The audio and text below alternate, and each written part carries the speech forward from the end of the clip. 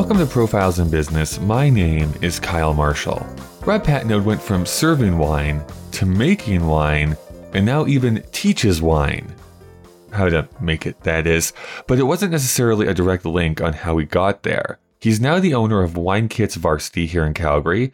I recently caught up with him on Zoom and first asked him what his business even is.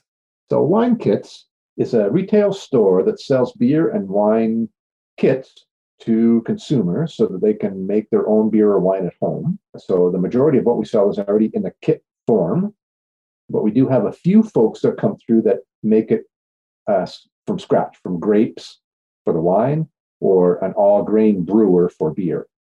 And we sell a few items for those folks, but primarily what we sell is already in a kit. So this is maybe just like a really stupid question, but like I understand the concept of like making my own beer, making my own wine, using the kit and adding the water and letting it ferment, that sort of thing. What is the difference, say, the end product that I'm drinking? How is that fundamentally different than me and just going and buying a can of like Budweiser? So a couple of big differences. One is what we sell at the shop is actually considered a food product. It's grape juice. So there's no tax, which makes it tremendously less expensive. And to all those people that think that they are already paying too much tax, they can make their own and save themselves a bunch of money.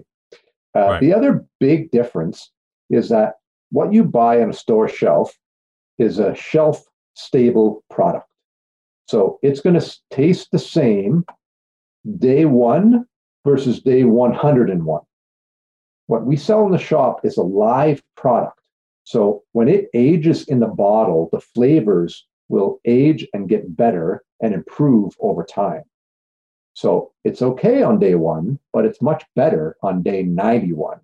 Now that you've been doing this for a while, What are the differences in brewing beer versus wine? Or is there like a fundamental difference? There's a few minor differences. There's a couple of extra things that we put into a wine kit that we don't put into beer.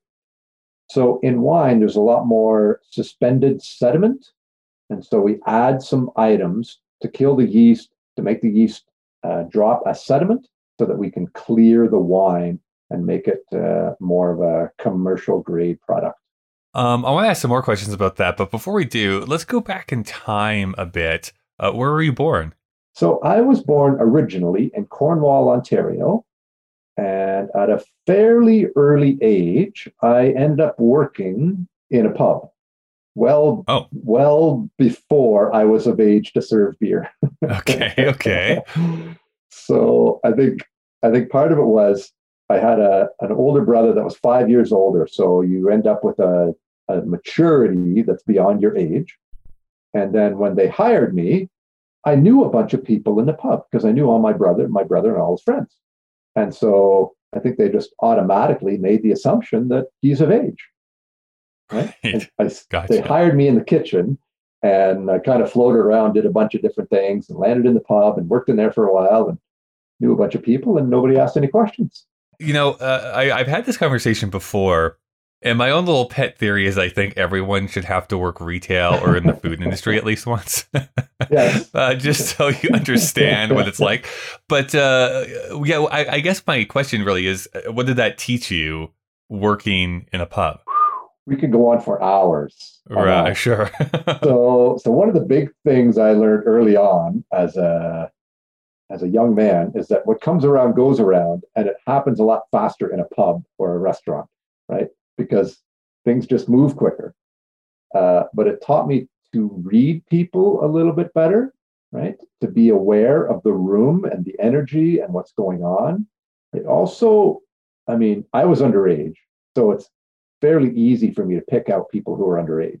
But even now, as an older guy, I can fairly easily look around the room and see who looks uncomfortable. Because if you look uncomfortable, you're probably underage. The trick is to always look uncomfortable. That's what my MO is. So, of course, you're working there in the pub. Like, what other jobs have you had? That's another big one. So I've been a real estate investor for about a decade. I was a bartender. So through all that, I was a bartender for about 15 years. I've worked in corporate marketing for about 10 years. I went to school, got educated.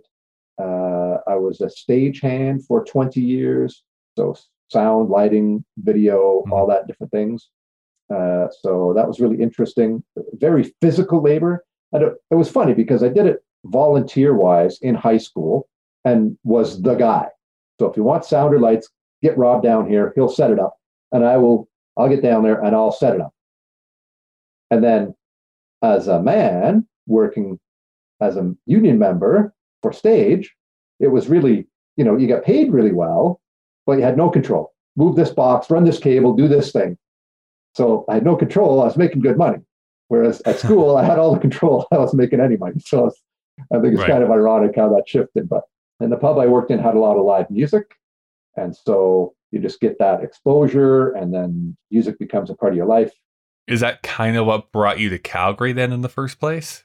So really, work is what brought me to Calgary. So I graduated college, moved to Victoria, BC, lived there for a couple of years. Beautiful, pristine, Hmm. clean, and very tourist oriented. So spring, summer, fall, economy is great. And then winter time, there is nothing. You can go bowling down Center Street and nothing is going on. Yeah. So I came to Calgary to visit about 20 years ago, came for a week, and I've been here for 20 years. Been a long weekend is what you're Yeah, trying to say. this is the longest week ever. It seems like you were having these different careers in a bunch of different industries. So why strike out and own your own business in the first place? So let's see. I think it started originally like as a kid growing up, my parents rented the basement. Hmm. And before I was born, they had different houses as well. So they were landlords. And then it was just in the house, so they were landlords. And so growing up, you get that exposure to tenants and leases and policies and receipts and the income it can generate and all those things. So I kind of started in real estate as an investor, got myself educated and all of that, not just from the experience of living with my parents and all of that, but studied and read books and attended seminars and joined groups and hang out with friends who are also real estate investors. So you learn through experience and from your own experience how to do that well. So you start doing that. And then what I find is once you get started in any business, other business ideas or opportunities come to you because you're Hmm. in that circle, you're networking with these people, your mindset changes. So now you're thinking as a business owner, not an employee, right? And so you look at things from a different perspective. So then I started a couple of businesses. One landed to me on the Dragon's Den, which was pretty cool. So pitched my idea to the Dragons, and they didn't What invest. was But that idea? so that idea was a Costco delivery service. Oh, Maybe ahead of its time because now with COVID, it's like delivery is the thing.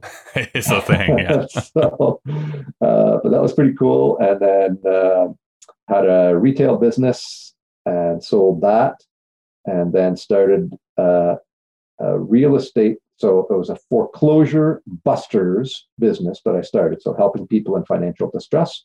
So that was pretty cool. Still active in that.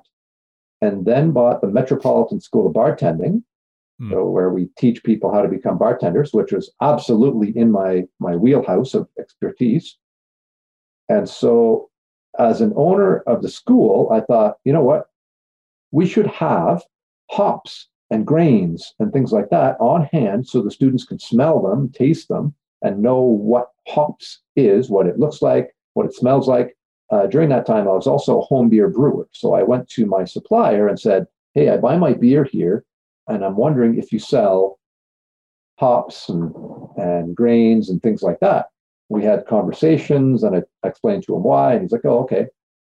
So a couple of weeks later, I go pick up my order, and he pulls me aside and he says, hey, you're in the industry. Would you be interested in buying this wine kit shop? And I was like, wow, that's interesting. Let me see some financials, let me do some analysis, and let me do my due diligence and see if I am interested. So as I looked through the numbers, I saw that it all made sense. And geographically, it made sense where I live and where the store is, and the geographic Hmm. market that it services. So we moved forward. I was able to secure financing, and we moved forward with the sale. And here we are. Well, it does seem like kind of just a natural extension of the school, even, right? Like, Yeah, yeah, yeah, there's a feeding off of one another there a absolutely, little bit. yeah. And so when I looked at wine kits, I discussed the purchase with my business partner with the school, and we agreed that there's a lot of kind of interplay that we can do there. So right now we don't offer a beer course, but now we can because I have wine kits. So we can Hmm. make the beer and go to the school, and now we can sample the beer with the students. We can teach them how to pour a draft. We can do a wine tasting night with wine that we make at wine kits. So there really is a lot of coordination that we see in the future. If someone's listening here and is curious about making their own beer or wine, but it's like, I don't know, like it seems like there's a lot of work involved, or I might not have the space available. Like, Yeah. what advice would you give to those people? So, two different pieces of advice. One is we can make the wine on site for you. So you just come in, you pick your wine, you pay the service fee, and we do all the work. And you don't have to worry about the smell, the tools. Are you doing it right? The space, all of those things, spills or anything like that. We take care of all the work. And then so all the client needs to do is sprinkle the yeast at the beginning, excuse me, and then come back at the end to bottle their wine. So that's real easy. For the beer maker, I mean, certainly they can hit our website, winekits with a Z, Calgary.com, Hmm. KITZ, Calgary. And there's information there. But making your own, at this time, we don't make beer at the shop. I would like to change that in time, but we have to make the goal is to build a separate room so that Hmm. the beer is separate from the wine and there's no cross contamination. But making beer is fairly easy. And the nice thing about the kits that we sell is they're very forgiving. So if you run it too long, or you finish too early, or you put in too much sugar, or not enough sugar, or you let it sit too long, or not long enough, you'll still get a drinkable product. They're Hmm. really, really forgiving. I guess, like, running a couple businesses here now, what motivates you? How do you keep yourself motivated? That's a good question.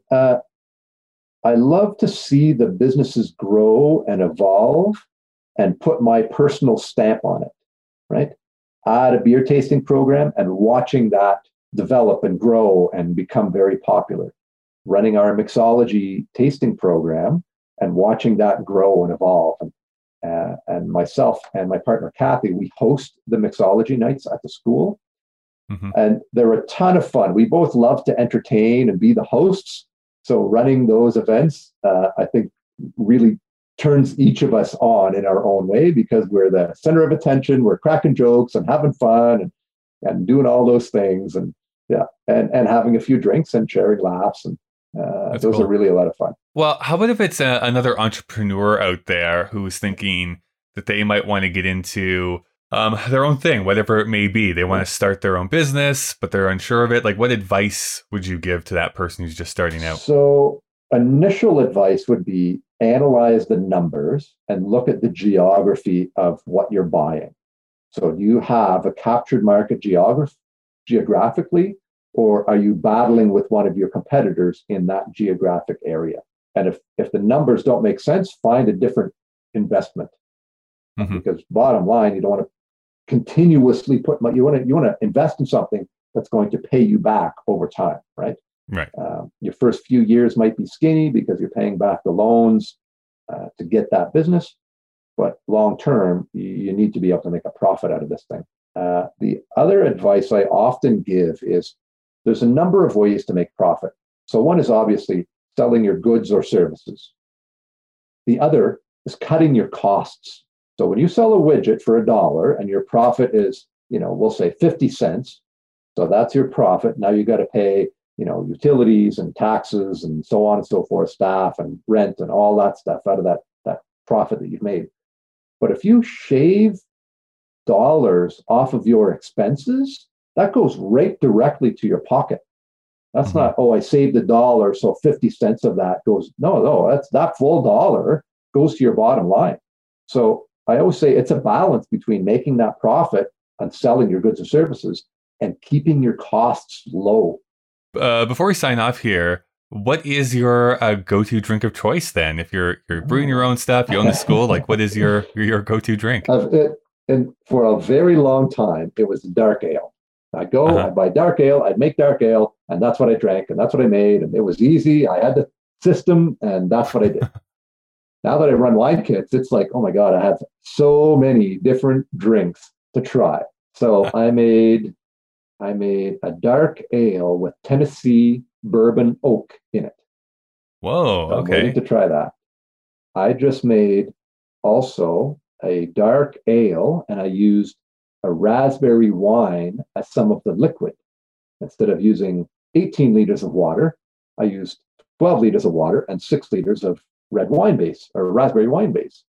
Mm-hmm. So effectively made a raspberry ale. Yeah. There's a bunch of blonde ales that I'd like to try in the shop, and I could put like a strawberry puree in there, make a strawberry blonde. I mean, really, the doors are wide open. There's so many options. Well, if you need a taste tester, you know where to find me. I'm actually, I will say this, like I am a huge fan of raspberry ales for whatever reason. Like it's my favorite thing to do in the summertime. Kind of missed it last summer with like no patio and stuff like that. Like that was like my favorite thing to do. You already mentioned it, but just in case, if people wanted to find you online, how can they do so? So you can hit our website, winekitscalgary.com. I am on Facebook as well. You can look me up, Bartender Rob. That's probably the two easiest ways to find me. Great, perfect. Thanks, Rob. Yeah, no problem. Hey, thanks, Cal. Thank you for listening. All the links to follow up with Rob are in the show notes. Until we speak again, have a great day.